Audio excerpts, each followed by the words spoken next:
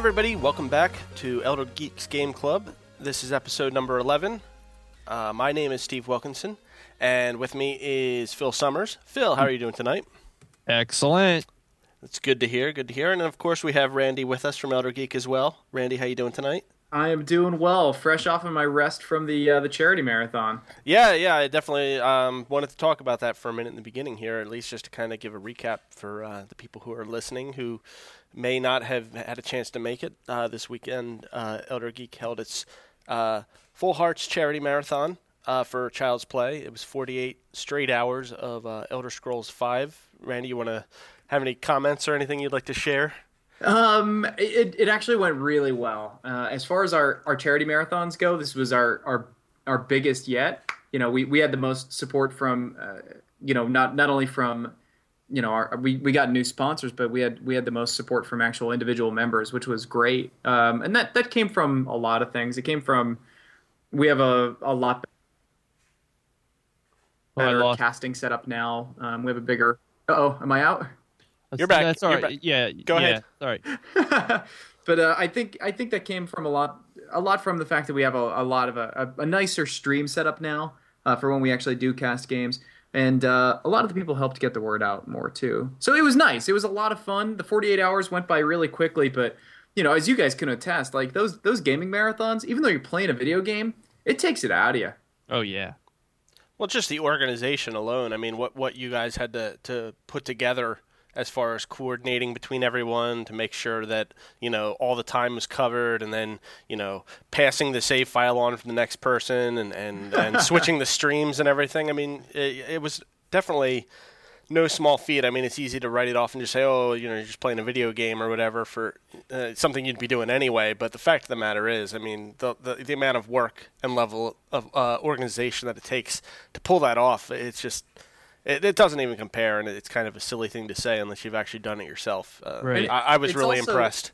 It's also a lot of reading, too, because all the comments and stuff are constantly going. So you're switching your eyes from one screen while you're playing to reading everybody's comments to actually interacting with those people, to interacting with people in, actually speaking with you live. So it's a lot of fun, but yeah, totally worth it. I'm really pleased with how much we raised. I think we raised $3,600, and we're just kind of streaming and stuff in our free time afterwards, and we're still getting a lot of people that are doing donations, which is great.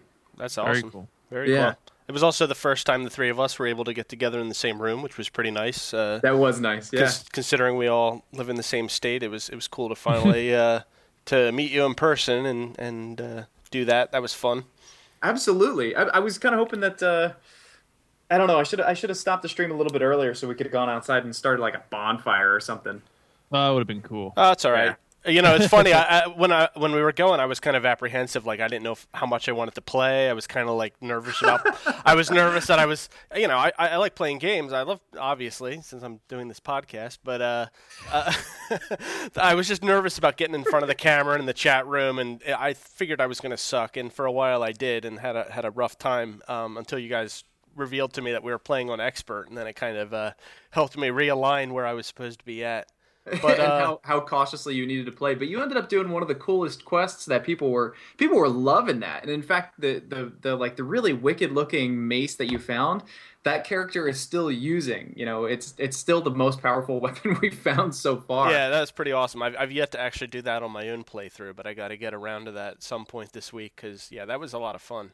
But my point was, when I started playing, it was like all of a sudden it was like 4 o'clock and our block was done. I couldn't believe how quickly it went, So that's Skyrim, the time hole.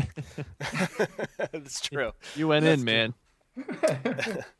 So anyway, back to the game club. This is the Elder Geek Game Club. It is a book club style podcast where we have our audience vote on 2 games. They pick the one they want to play. And whichever one wins, we play it. We talk about it on the podcast. And here we are this week with the game Sequence, which is an indie game. It was released on Steam, I think, pretty recently, right? It was originally an Xbox Live game. We had that up against the game Blocks That Matter, which is part of the Indie Humble Bundle, I believe. And Sequence won.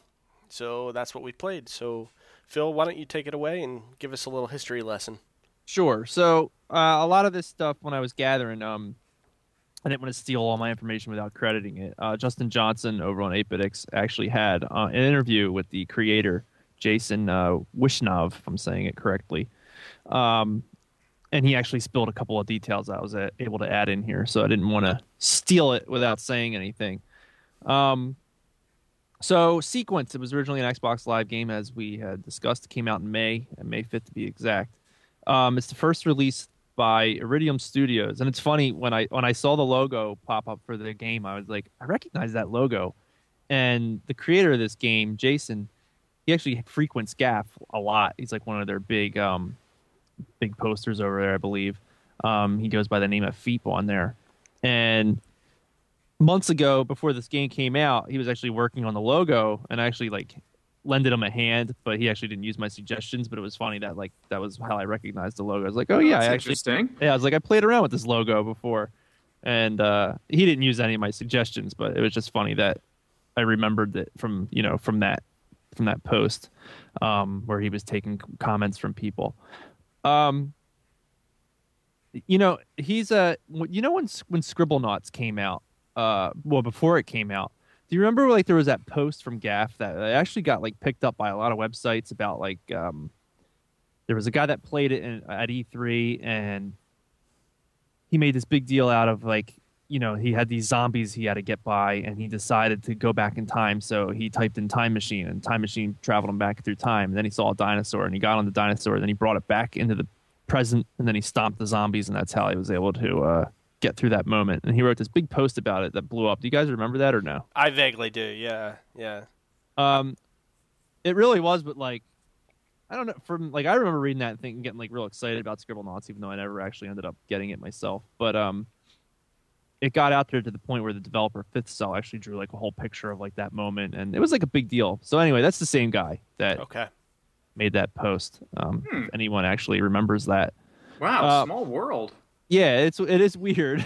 Yeah, that's kind of why I threw it in there. Yeah, it is just, I don't know, like you said, small world.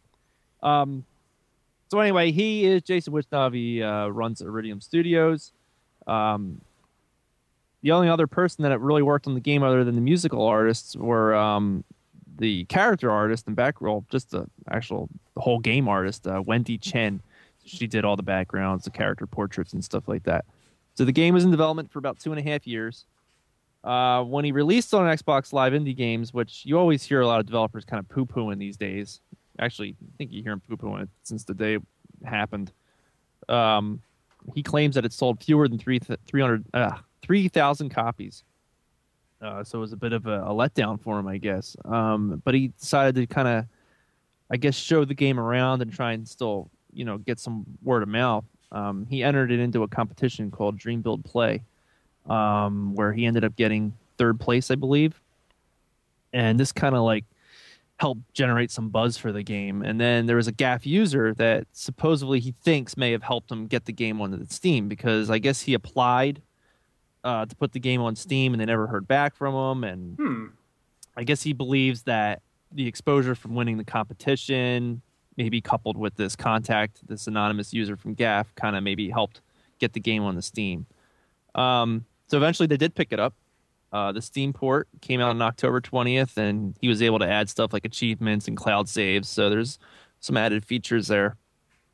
The music, since it's a rhythm RPG, DDR hybrid type thing, music's actually by Ronald Jenkins. You guys know? I mean, did you know this name before this or no?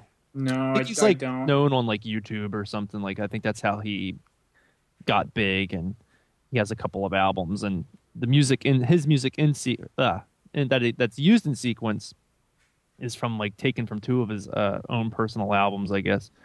And then another artist was DJ Play School. He does video game remixes, his own songs and stuff like that. So I mentioned how the game is a DDR RPG mashup, and it was actually inspired by his love of DDR and Puzzle Quest, or at least he was playing Puzzle Quest at the time and kind of got the idea for it. When you explain the game, it's actually kind of confusing.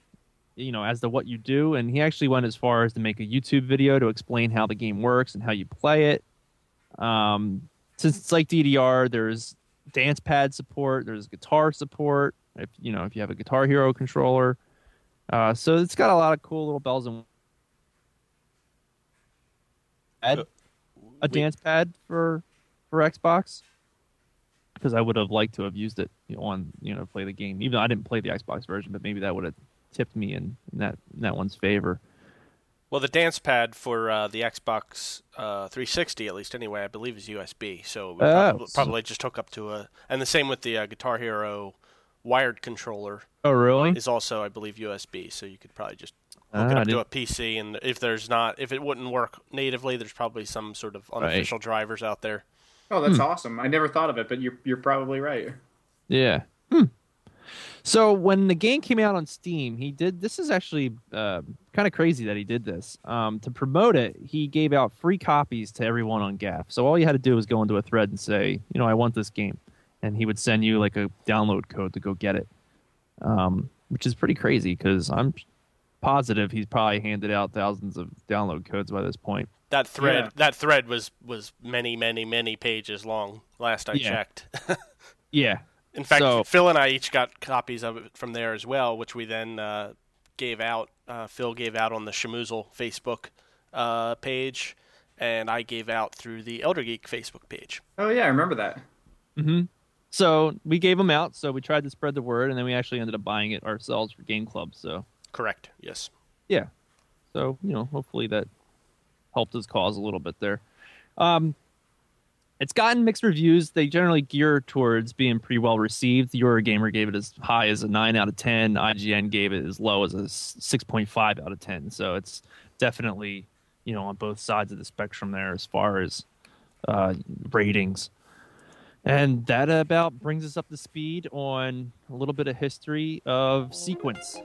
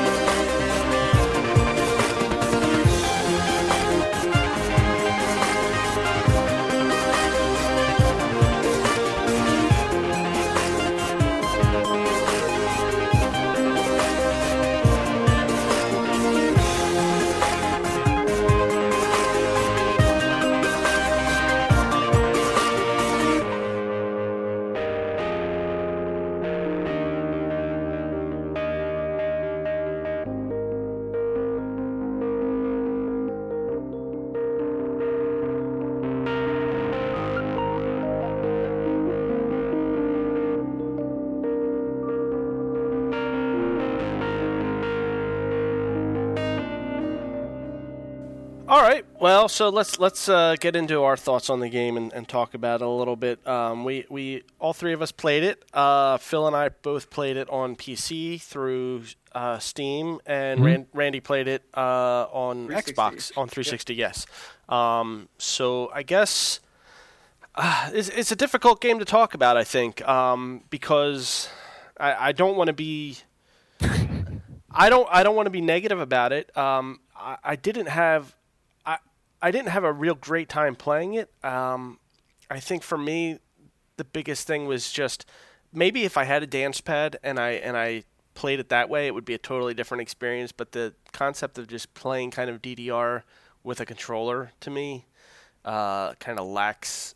I just lost interest in that aspect of it. However, what I thought everything else was really good. I mean, I thought the presentation was phenomenal. I thought he did a great job. The artwork and the graphics were fine. They were really nice. I think that the whole RPG system that he put in there is great. And I think as an idea, I think it works really well. I think it's a really neat idea to do an RPG mashed up with a rhythm game for combat. Do you mind explaining, like, for people that maybe haven't played it, exactly how that works? Yeah. Okay. So what you've got on the screen is while you're in combat with a monster or whatever, you have three kind of windows going on, and one of them is focused in the middle, and using I think it's the triggers or the bumpers, you bounce between them to call focus. One of them is your defense, and that will have the arrows. If you've ever played DDR and you know what the arrows look like, I'm just going to continue calling them the arrows. Just picture that. So you got the arrows coming down, and that's the monster attacking you.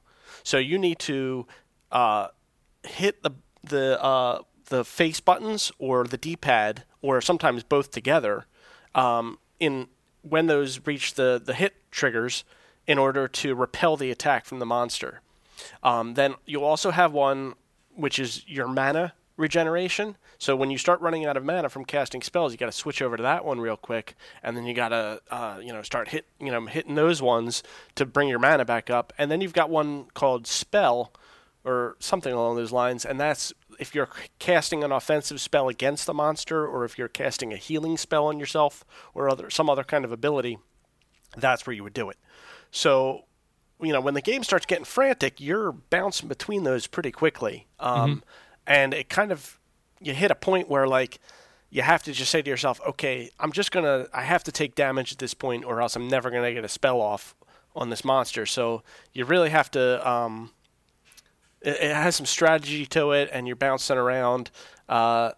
So it gets pretty frantic at times. And then there's also the spell ring at the bottom of the screen. Right. Which is how with using the for the 360 controller on the PC, you use your thumbstick and you kind of select, you slide a little thing around into which spell into which quadrant of this circle that you want to cast the spell, and then you hit the bumper to say, okay. And each of those spells has a cooldown, and you see a little the UI on all that, I think, was phenomenal. The way he handled it, I really liked that. I liked how it had the little line that would draw itself as it recharged again. Yeah. And then when the spell was ready, a little thing would flash kind of in the middle of the screen that indicated that it was now available for you to cast that. And it would show you what quadrant. When it flashes that it's available, it shows you which quadrant it's available on the ring, so you can just kind of like flick your stick in that direction. Because as you get deeper into the game, you start adding more slots into that sphere, So eventually you have a whole bunch of shit you can pick from. When I first played it on, I downloaded it on my laptop, and I wasn't using a 360 controller, and I had no idea what was going on with that ring. Like, it just didn't. I didn't even know you could move around with it, and I'm not even sure how you would do it using a keyboard. But anyway, needless to say, I didn't get very far when I was using the laptop. I made it to the final part of the tutorial, and I couldn't cast a spell for whatever reason. The down key was just not working, which was like the first step you had to take to cast a spell. For some reason, no matter what I did, the timing was just not. It just didn't recognize it, and I could never cast a spell, so I couldn't get past that part. So when I re-downloaded it on my desktop downstairs, and I brought the 360 controller with me, Actually, the cloud save was pretty cool because it worked. I didn't even have to do anything. It just picked up like it knew I already did the tutorial and all that. And then things like once I was actually holding the 360 controller, like things made a lot more sense. And still playing the game, it's kind of like, you know, patting your head and rubbing your tummy, you know? There's like a lot, like Steve said, you're juggling between those three fields all the time. And then on top of that, you had that sphere you're worrying about, you know, as far as what spells are coming up, like what you can do, what, you know, what's ready to use. And it does get a little crazy, but that is what I like about it. I think that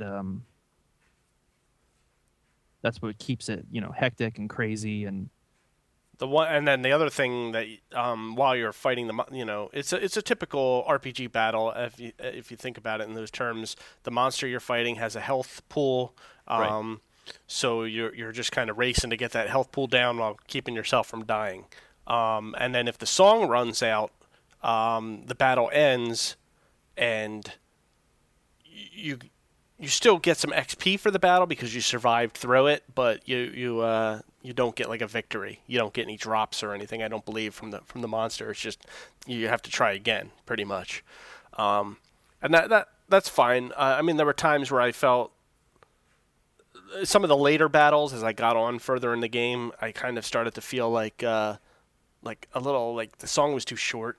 You know, and we can get to that because I had some issues with the music as well. But I mean, some of the songs from the early stages were reused on later stages fights, where it seemed like it was a much tougher fight, and it could have maybe used a little more time. I understand that kind of is bumping up the difficulty, but at the same time, I felt like it was almost a little unfair. But I don't know, that could just be me. But then once you get I guess we should start with the story. Yeah, we're jumping all. It's tough. It's like kind of a hard game to explain, and I'm finding like as we talk about the way like the battle system works, like I really like these ideas, but the execution I think is what really in the end, like how the actual game works outside of these fights is what kind of puts me off. But you wanted to start with like the story, I guess. Well, yeah, I guess just to give you a quick summary of the story, you play as this character named Kai.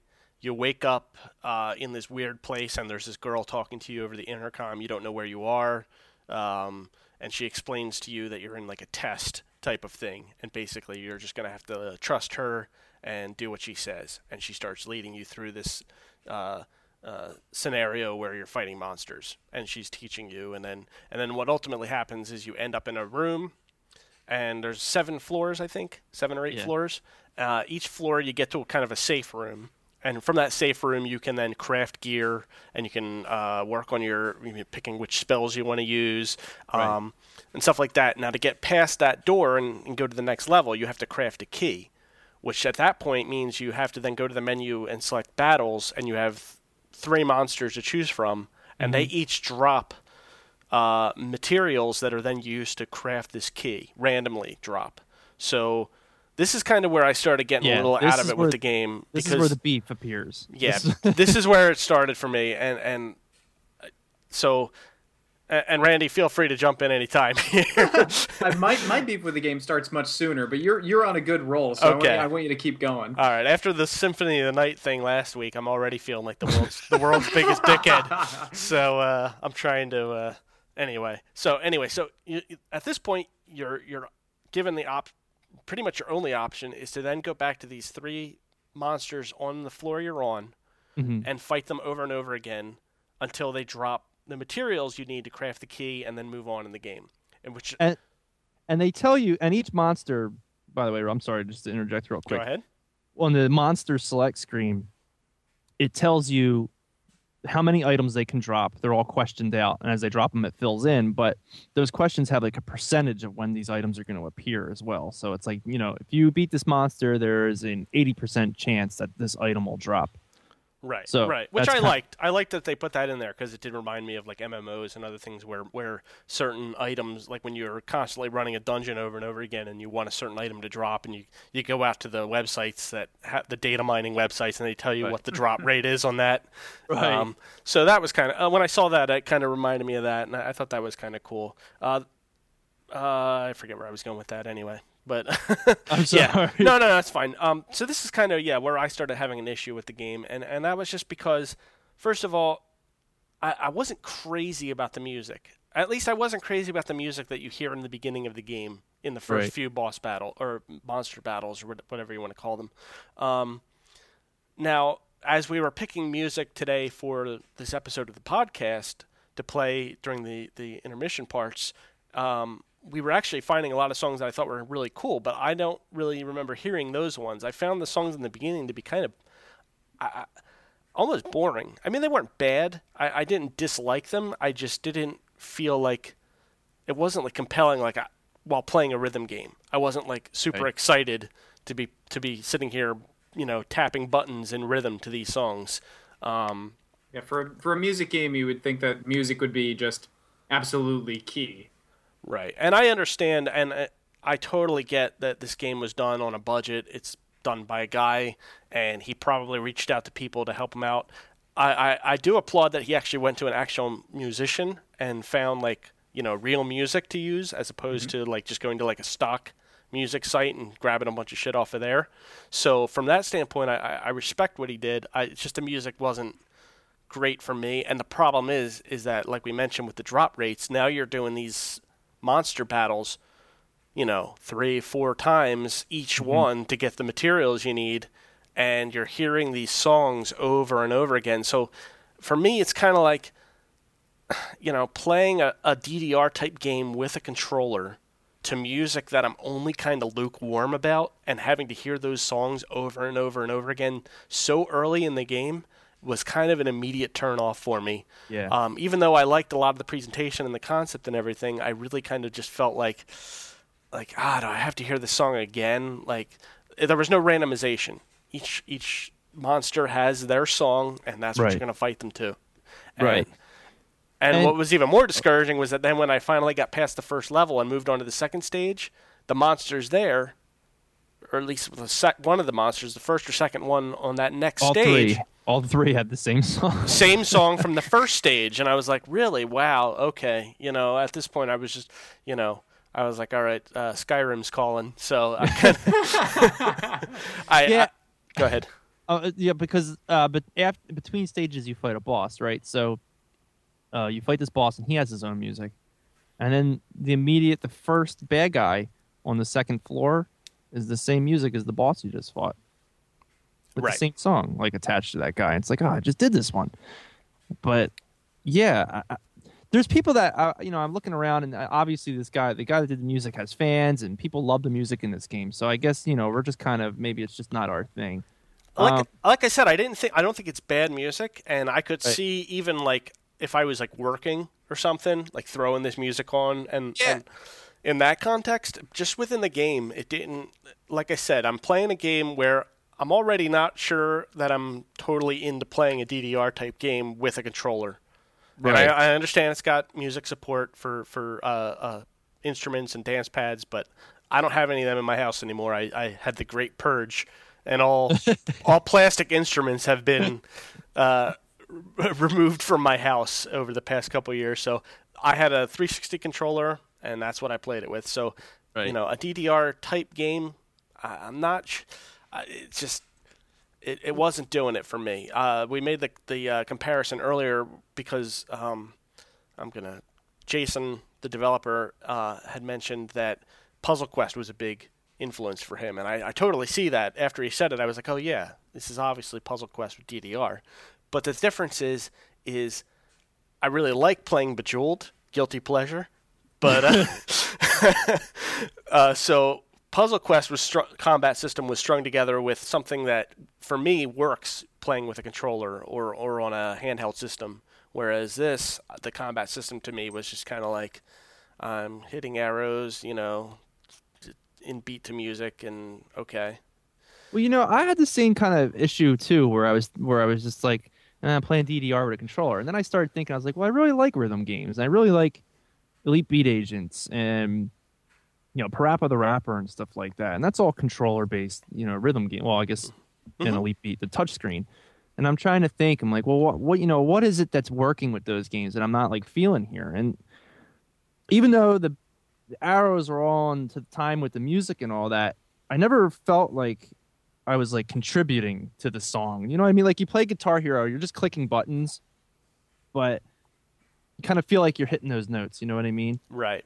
Yeah. I don't know how to explain it, but like I never had that feeling with this game. Even like Elite Beat Agents, like I'm tapping and I feel like that tap is, adding to the, the beat of the song, and I'm kind of getting into it and I'm feeling it. And it's funny you mentioned the music because like you said, you were enjoying kind of listening to the music on its own, and I was too when we were going through picking what songs we wanted to use. And to draw a comparison to Elite Beat Agents again, I would all the music in that game I would never listen to on my own. I hate pretty much all of it. But when I'm playing Elite Beat Agents, I love it. It's like I don't know, for some reason it's working, and all the visuals. I'm not sure what it is that I'm disconnected with in sequence that that I'm in there totally with Elite Beat Agents. And even Parappa the Rapper. You're just hitting the buttons real quick. Just the face buttons or whatever. But there's something about the feedback those games are giving you that I'm not getting in sequence. Yeah, another good one I think of is Space Channel. Oh, yeah. Yeah, I mean, that's another game where it's kind of the same thing. You're just tapping the buttons and beat to the music, but something about the personality of the game and the combat, it just has more feedback. I don't know what it is about it, but something about it just resonates more. And granted, now we're talking about games. We're comparing this to games that were built by larger studios with teams of people and budgets, and so I don't feel completely fair making those comparisons. But I mean, the guy's an indie developer, and I know he's going to make more games, and I hope that he can learn from whatever shortcomings this game has. Even though it's been really well received, and I'm happy for that. I think that there's room for more, and I'm definitely curious to see what he does next because. Everything else about this game, the polish is great, and I think that it's a really ambitious project to take on, especially for like your first game. I mean, that's it's a pretty crazy amount of stuff in here with all the crafting and everything that they put into it. Well, and the crafting, I think it's like another issue because. Like this game, it's like a grinding dance game. Like you just there's so much you just grind. It's kind of fun, the grinding dance. Like you said, you're doing these same 3 fights over and over and over again until you get these items. I mean, it took me forever to build the key to exit the first stage. And I'm not gonna lie, I didn't pass the second floor because I just kind of grew tired of it. Like. I did these same songs so many times, and the item I needed, I basically, as like I said before, as you get the items, it tells you what the item is. For all 3 of those fights, my final ingredient that I needed for this key was the last thing, the only item that didn't drop, and it actually had a 70% drop rate. And I just couldn't get it. And then like I finally got the stupid item. I'm like, okay, now I can finally make this key. So then I go to make the key, and when you do this, this is another crazy thing that I don't really agree with the game either, is, you gain experience and you gain levels doing these fights, right? Mm-hmm. So when you go and create an item to use, you kind of like... you spend experience points. Yeah, you spend experience points. Yeah, I'm trying to think of yeah, you're right. You spend experience points to craft these items. And what you do is the more experience points you add towards it, the higher the chance you're going to make the item. So you might not even make the item, right? Mm-hmm. So I was like, okay, I spent all this time making this item. I'm going to jack this bar up. So I jacked it up to 90%. I'm going to make this item. 90% chance this item is going to be made. Well, God damn it. It didn't make the item. I dropped the level. I went from level 4 to 3. And I spent all that experience points, and then I said, you know what, F it. So then the default I think is 50%. I just did 50%, and then it made the item. Mm-hmm. But I mean, come on, I just did all those fights. I finally got the damn item, and then I get punished. I drop a whole level. Mm. To me that was just like so. I don't know. It just really killed it for me. Yeah. Well, in terms of like an RPG, I mean, I could see that being a really appealing kind of penalty. For crafting, I think that's it's a neat idea, but then it kind of ties back into that same, I keep going back to this, is that then it means I have to go back and play more DDR with my controller to, to get that experience points back Right. and get more mats and stuff. So if it was a different game with a different combat system that I could kind of get into more, then I don't think I would have as much of a problem with that. But yeah, within the context of this, it was definitely kind of a downer. Yeah, I got to admit, my first big downer with the game, and I don't want to say I hate the game, because I don't hate the game. I think that it does a lot of really great things right. I love the art style. I thought for a budget game, I thought the voice acting was really well done, even though you could tell that it's just a couple of people in their homes recording it. I've heard crapload worse on higher budget games. Oh, absolutely. Yeah. But I got to admit, my biggest turnoff was actually the whole concept of a DDR on a gamepad. And I know it's been done before. We've had like Parappa the Rappa, and that's where all that all the DDR kind of thing actually came from, where rhythm games kind of originated. But when it boiled down to it, I think you're right. I didn't feel connected with the music, and I think a big issue for me was actually a hardware issue. The actual controller, the 360 controller, because there were times when you needed to use both down and up at the same time, so you would have to do left on the down on the D-pad and then like say right using one of the buttons.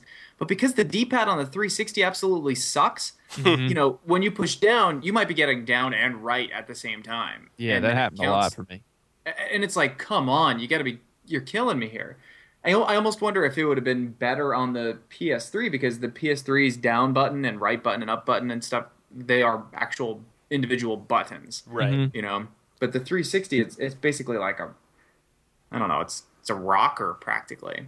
So I was having a lot of input error, and that input error was frustrating all on its own. But otherwise, I like the concept. I think it's a great concept. If I don't know. The music was good, but I wish that they had done something different with the music. I wish it was like, I wish you had a choice of the music you could use for when you're fighting something. And it's like, okay, well now I'm going to be fighting, monster X. I wish you could look through your inventory and say, oh, I want to use this song because I'm good at it and I know it works well against these ones. I could see that like kind of breaking the game in a way, though. You Yeah? get really good at. Yeah, because then you would like get.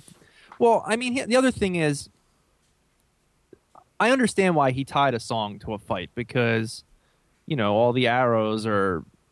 Oh, never. You know what? Never mind. I was going to say all the arrows are different for each monster, but really just their attacks, because your arrows are always the same for each attack, no matter what. I think so. Yeah. Yeah. Yeah. Oh, and speaking of which, I'm sorry, I'm going to go off on, here for a second, off track. But as the monster attacks you, every time you miss an arrow, you lose hit points. Mm-hmm. So when you attack the monster, you actually have to do an entire sequence without flubbing it, without screwing it up at all. Right. So it really sucks when you cast a spell and then you screw up that one arrow of the whole sequence and you get no credit for it. You do no damage, and then you have to go back to the mana and you have to go fill that up, and then you have to wait for your attack to basically recharge, and then you can do it again, and then you have to hope that you pull it off. Like, I wish it almost worked the way the monsters did, where each time you hit an arrow, he lost a little bit of damage, and maybe if you did the whole sequence perfect, there was some kind of multiplier, or just maybe a little extra damage on for doing it right. Right. Mm-hmm. I just felt like the battle seemed a little lopsided as far as what you could actually do and what the monsters could do to you. Yeah, By the way, I think it's funny that you said mana, because they actually correct that at the very beginning of the game. That's They're why like, why I said it. It's mana. You'd be surprised how many people pronounce that wrong. And it's like, a lot of video games call it mana, and I call it mana all the time. It's funny that you said that, because like that the dialogue to me too, it's like so snarky. I skipped it. After a while, I skipped it. I was like, I can't take it. I didn't even care about the story, and I skipped all those cutscenes. I thought the story was kind of interesting. I would have liked to have seen where it was going. It kind of reminded me a lot of 999, in that it's kind of a similar setup, in that you wake up in this weird place and you're told that you are part of a test. And you have to but obviously two very different games. But I imagine 999 had much less snark. It had other things, you know. But yeah, I would have liked to have seen where the story went. I don't know really about. See, and my regret in that I didn't get much further than the second floor was that I didn't see if the game, how the game changed at all, or if it did change, because it kind of felt like it was showing its whole hand pretty early in the game. You know, like this is what the game is, and this is what it's going to be. Like I noticed, like on the second stage, some of the monsters had abilities where they would blur it out so you couldn't see where the notes were falling. Which, right. When you're already kind of struggling with whether or not I you're. kind of liked that though. But yeah, I know. But I'm just joking. So, no, I know what you mean. I was already kind of, meh. And then that happens. I'm like, great. So now I can't even hit the goddamn notes. I don't even really want to hit them, but I can't hit them now because I can't see them. But so I don't know if there was more along those lines where it evolved and there was just crazier stuff, or you could start doing stuff to the monster where you start messing up the way that their notes fell in a way that, I don't know, helped you, was beneficial to you. I would have liked to have seen that had I gotten further in the game. But I'm not really sure that anything like that happened or if that was it pretty much. And that's just. But you know what? You don't necessarily. That's not a bad thing. The fact that it showed its hand so early in the game, as you kind of put it. I mean, same thing with like Puzzle Quest. Like Puzzle Quest, you unlock some stuff as you go along. But pretty much what you see is what you get right from the start. It's just like Tetris and Parappa the Rappa. It's almost like it is almost like it's a puzzle game or something along those lines, and therefore, what you see is what you get, and it's not always a bad thing. Yeah, no, that's true. You make a good point. Yeah, I don't know. I guess it just wasn't for me, and I feel bad about that. I wish I could say that I was blown away by this game and I loved it, and I just fully recommend it. Right. You know what? I can't not recommend it. It's $5 on Steam. You can get a demo version of it on the Xbox Live Arcade and play that. It's a $5 game. I mean, it's an indie game. I absolutely wholeheartedly support indie developers, and I love to see when a game like this takes off and is successful, even though it's not something I enjoy personally. Completely enjoy, because like I said, there are things about it I like, but I still like to see something like this do well. And that's why I was happy when he was giving out codes for it, and I was happy to pass that on, and then I was happy to buy a copy myself to play the game. I definitely would recommend this to someone because obviously by the reviews and the way this game's been received on sites like NeoGAF, where people are just crazy about it, obviously there's people out there that like it. So I can't not tell someone to give it a try and see if it's for them. It just was not for me personally. So, but where do you fall? Do you fall closer on the 9 scale, like from IGN, who did you say gave it a 9? Eurogamer, or are you closer to the 6 from IGN, or would you go even lower? I don't think I'd go lower than IGN's 6.5. I don't know. I don't know. I hate. I don't want to do the number thing because I'd feel bad. But I think saying worth trying is it's more than enough. I will use the Elder Geek vernacular and say that it is definitely worth trying for sure. Me personally, I don't mean to be a dick, but I would probably lean more towards the IGN rating, because it has so much padding with the grinding and just basically with the grinding that it just hurts. For me, it hurts the whole thing. Like if it didn't have all that I don't know what kind of solution to present. I guess I didn't play enough of the game or what, but or how to pick up these items. I'm not sure how I would work it out, but if it wasn't so padded with all this stuff, I would have just appreciated just like a tight 2-hour game. Apparently this game is like, maybe 10 hours or something like that. From what I read, I would have just, give me all the songs. Let me just kind of fly through it, breeze through it. Let me see your story. And I would have felt like I would have gotten my $5 worth if it was just like a tight 2 to 3 hour game. You hit all those songs, no repeats.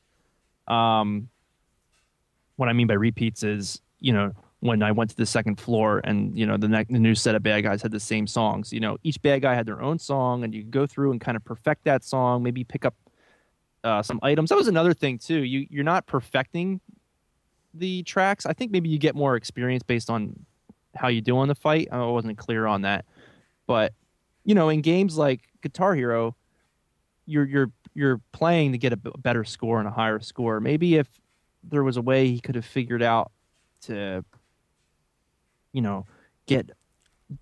do better on these songs instead of just trying to survive. I'm just throwing things out here off the cuff here, as far as how could you eliminate the padding and just make like a tighter experience. And maybe I would have enjoyed it more. Maybe I would have been more compelled to see it through. But as it stands for me, it's a pretty cool idea. I like rhythm games, but the execution of it and just the way how punishing it is to the player, as far as grinding and trying to make these items, and you can't make them, you lose experience, you drop levels, and you got to grind more. To me, it's tedious, and it hurts the whole. For me, it hurts the entire experience. Yeah, I mean, just on the point of grinding. I mean, grinding is not a big deal in games as long as you're enjoying what you're doing. Games can have tons and tons of grinding, but as long as you're having fun and you're feeling like the time you're putting into it is actually giving something back, then it's not as big a deal. But I tend to agree with you that I didn't feel like I was getting anything back for the time I was spending. Right. Yeah, I was just hearing the same song, hear the same 2-minute song over and over again, and you gain a level, but then you drop a level and you screw up your items. So, Now I can say that I do want to see him make another game, like, because clearly it's an awesome idea to mesh those two worlds together. Because if somebody said, "Hey, I'm going to take Bejeweled and I'm going to mash it in with an RPG," before they built that, you'd have been like, "Yeah, okay, crazy face." But now that that, like, a game like Dance Dance Revolution can be very successful, and clearly RPGs are very successful. You want to see it almost done right, Yeah, right, I agree. I definitely would like to see more from his studio. I hope that the success this game has had on Steam, propels him forward to make something better. Because he, like you said, he's obviously got talent.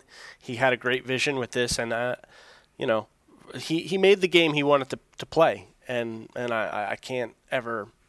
You can't fault him for that. I can't. No, I mean that's great. I envy him. So, I probably also am going into this with an immediate sour taste in my mouth, because in Fable 3 there's. I think they joke about it. There's a part where you can play Loot Hero, and in Fable 3 it stunk, and I know they did it in Two Worlds 2, where you're playing an instrument and it's to the falling arrows and stuff like that on screen, and you're doing it with a controller, and that concept never synced up in my brain.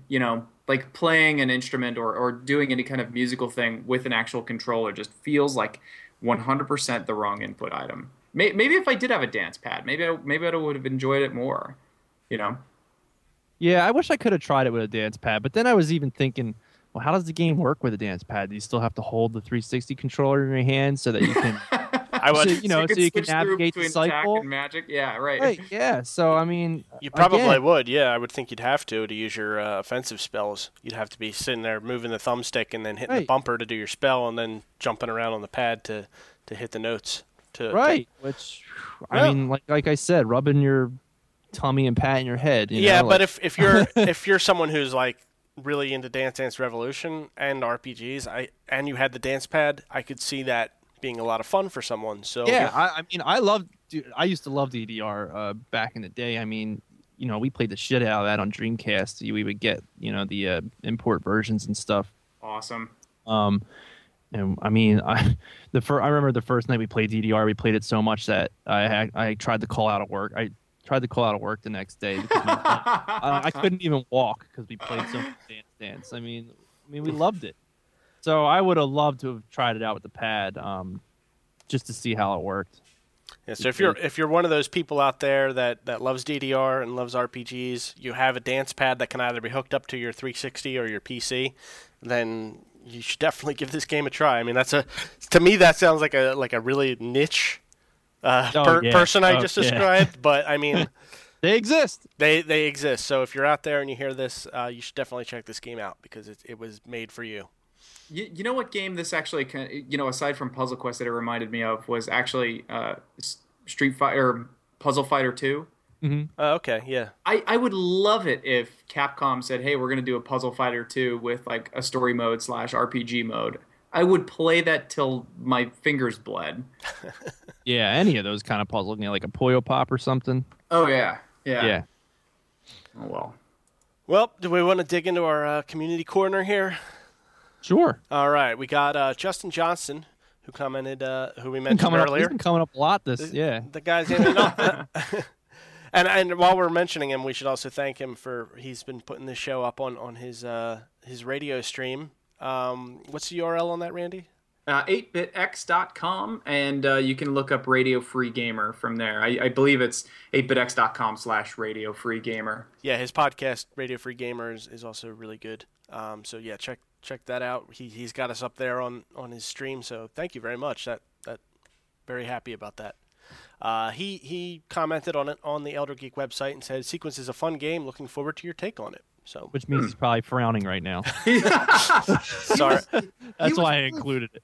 He was really frowny faced with me after my comments about Castlevania last time. Yeah. He was just like, "What are you talking about? The music was terrible." I was like, "Look, I'm not saying that the music was terrible. I'm just saying that I thought it was the weakest part of the game. Out of a strong game, I must be. I'm batting 0 for 2 right now with Justin. Yeah, we're off the stream. You're gonna Sorry, see man. You're gonna see that on 8bitx. The Game Club's gonna be going after this. I'm not a horrible person. I do actually like some video games. I'm sorry. Phantom Spiker commented. He said, "I played through the long-ass tutorial, and that was about it. I thought that the music and graphics looked nice." Well, I'm assuming he meant the music sounded nice and the graphics looked nice. Right. But that was the only thing I really liked. I thought that the gameplay was just really boring. I'm not a fan of rhythm games, so that's probably why. Yeah, if you don't like rhythm games at all, then you're out pretty much. Yeah, this not for you. Dante369. This is a long one. Our good buddy. This is. I'll try to just kind of hit. He is the great defender of it. So. He is the white shining armor paladin on his defense force horse of this game. Is he also Dante369 on the on our live stream channel too? Yes. Yeah. Mm-hmm. He is? Okay, because he's been popping in quite a bit and chat and being chatty. So. Oh, cool. Yeah. He's a good dude. He is, and you know what? I'll even say this: he got his free copy off GAF, and then he did buy it on Xbox as well. So he is an advocate of Sequence. He is the Sequence paladin. You're right. Yeah. I wasn't too into it in the beginning, but did enjoy the soundtrack. When I got onto the later floors and really had to figure out what my plan of attack was, I started liking it a lot.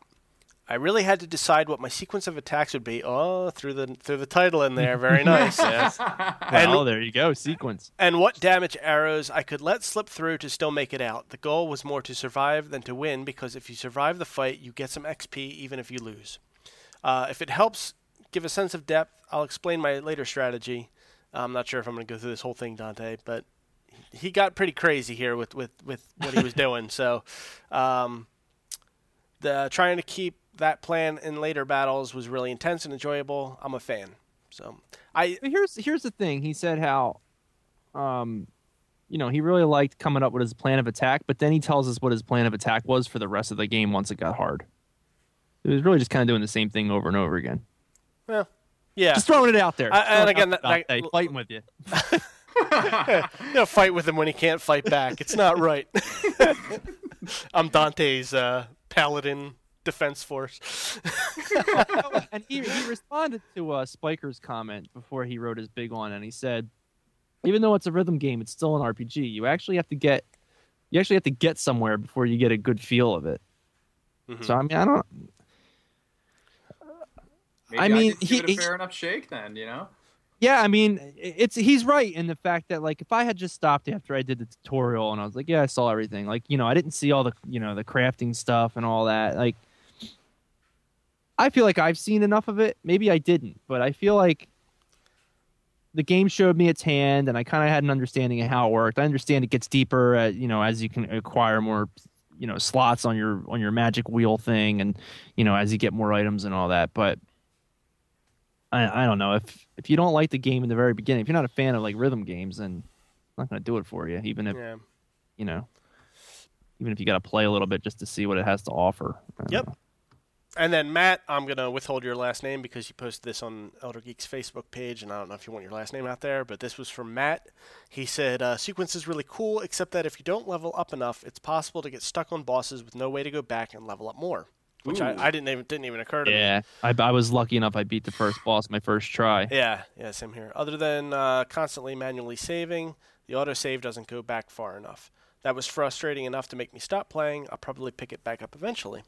So, that's cool. I actually started over at one point because I didn't realize that you could change difficulty and stuff, because I started out on one of the harder difficulties in the beginning and then I dialed it back. Okay.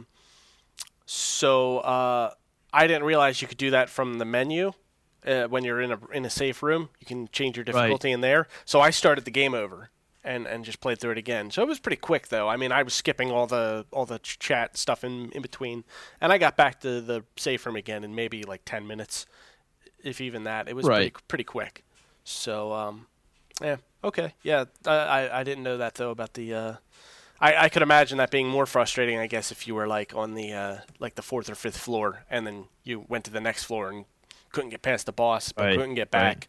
I could see that being a bit more of a hassle. So that's go ahead. I also asked some of the guys when I was streaming tonight. I was continuing the adventures of Smolf Boogans, and I just got a bunch of resounding no's from everybody. It was they all took their time to put no, that they didn't play it on screen. So not a very popular game, as it seems as though it's found its niche audience, and then I don't know. I don't want to say it's not going any further, but it's just not picking up the steam that its true fans think it needs or deserves. Well, I mean, or the people that you're streaming to, they want Skyrim. That's the mindset they're in. So this is true. This is true. And like you said in previous game clubs, maybe we're in the heat of the holiday releases. What didn't like Assassin's Creed come out today? And and Skyward Sword too, right? Not today. We probably wouldn't be here recording that if, or at least I wouldn't be on the episode tonight. But no, Skyward Sword Sunday. Yeah, right. Sunday. That's Nintendo, man. Sunday releases. That's very strange, Nintendo. It's fun though. It's fun getting up Sunday morning, all ready to go. You go over to the store, you get your game. Or my case, you get it on Friday.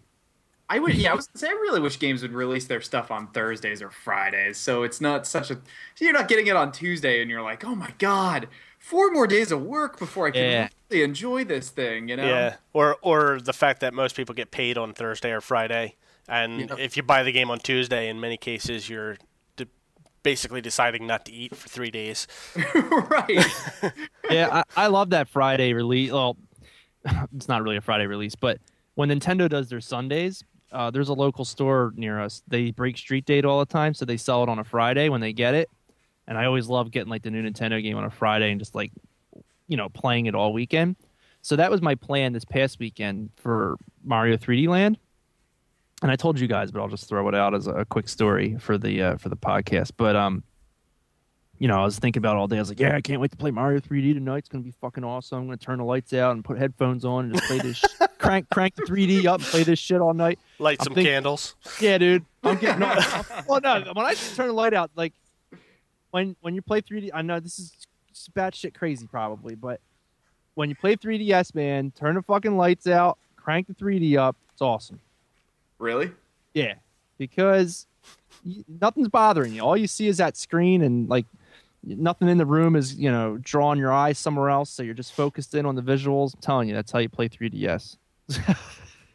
So I'm serious about this shit. So that was my plan. I really wish you brought that up on set. Oh, but that's right. You had said that you forgot it at work or something like that. Yeah, because I wanted to sell you on the 3DS. So so what happened was, I'm driving home. I work out of state, so I go over the bridge. I get to the store.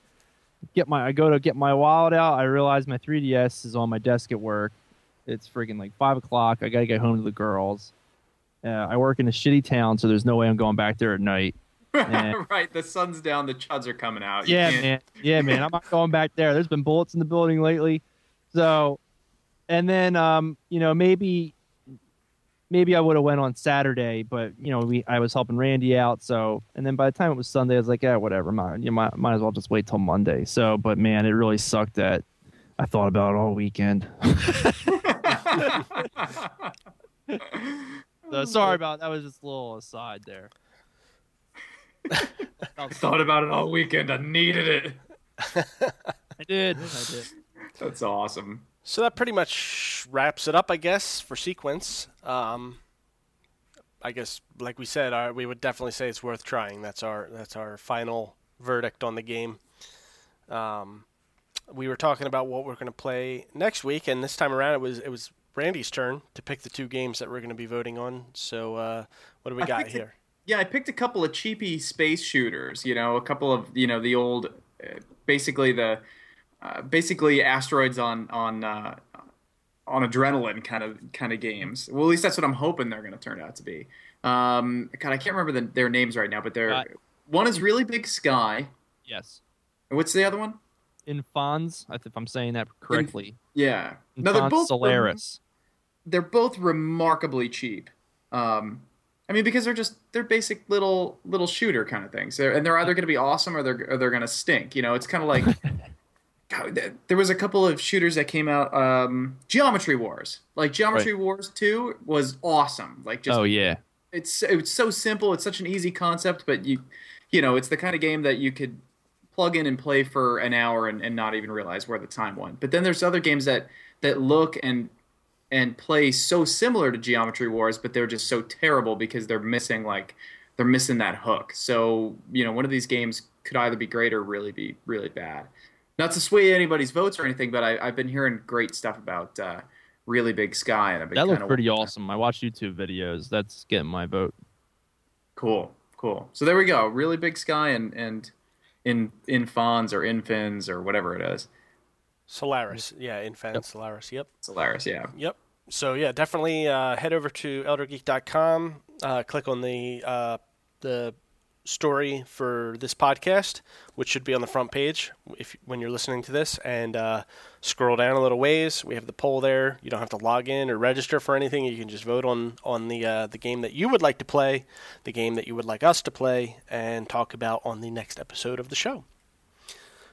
So, like I said, definitely head over to eldergeek.com. There's great articles over there. Check us out on Facebook, facebook.com/eldergeek.com, all spelled out, twitter.com/eldergeek.com. Check out the Twitch TV channel, which is twitch.tv/eldergeek.com, all written out. We got a theme going on here. Yeah. Consistency is king. So yeah, definitely check out the stream. There's always great stuff going on over there. Like we mentioned with the marathon this past weekend, and it's continuing with more Skyrim probably in the coming weeks, I would think. Maybe even in the couple of coming minutes. Who knows? Yeah. Honestly, I would really like to do this show on there. I think this show would do well live. It's funny, Phil and I just had that conversation earlier this afternoon over Instant Messenger, and we should definitely talk about that and kind of look at the logistics. I don't know how the video would work out. Phil and I, when we used to do a podcast a couple years back, where we did video with each other, and then we would put the video up on Livestream or Ustream, one of those ones, it ended up being very bandwidth intensive. So I don't know. I don't know if it would be a good idea if we could just put like a static image up or something while we're talking and just stream the audio. If we can figure that out, that would be great, because I think I agree with you that I think it would be fun to do. Cool. Of course, then we're going to have to be doing the show and reading a chat room at the same time, which can also be a mixed bag. Right. But we could be getting valuable feedback, this is immediate true. feedback from the people. So I don't know. We'll weigh the cons and pros of it. But for now, Really Big Sky versus Infans Solaris. Yes. Vote and head over to eldergeek.com. Not in that order. All right. Well, for myself, Steve, and Phil, and Randy, thank you very much for listening once again, and we will see you next time. Bye. See ya.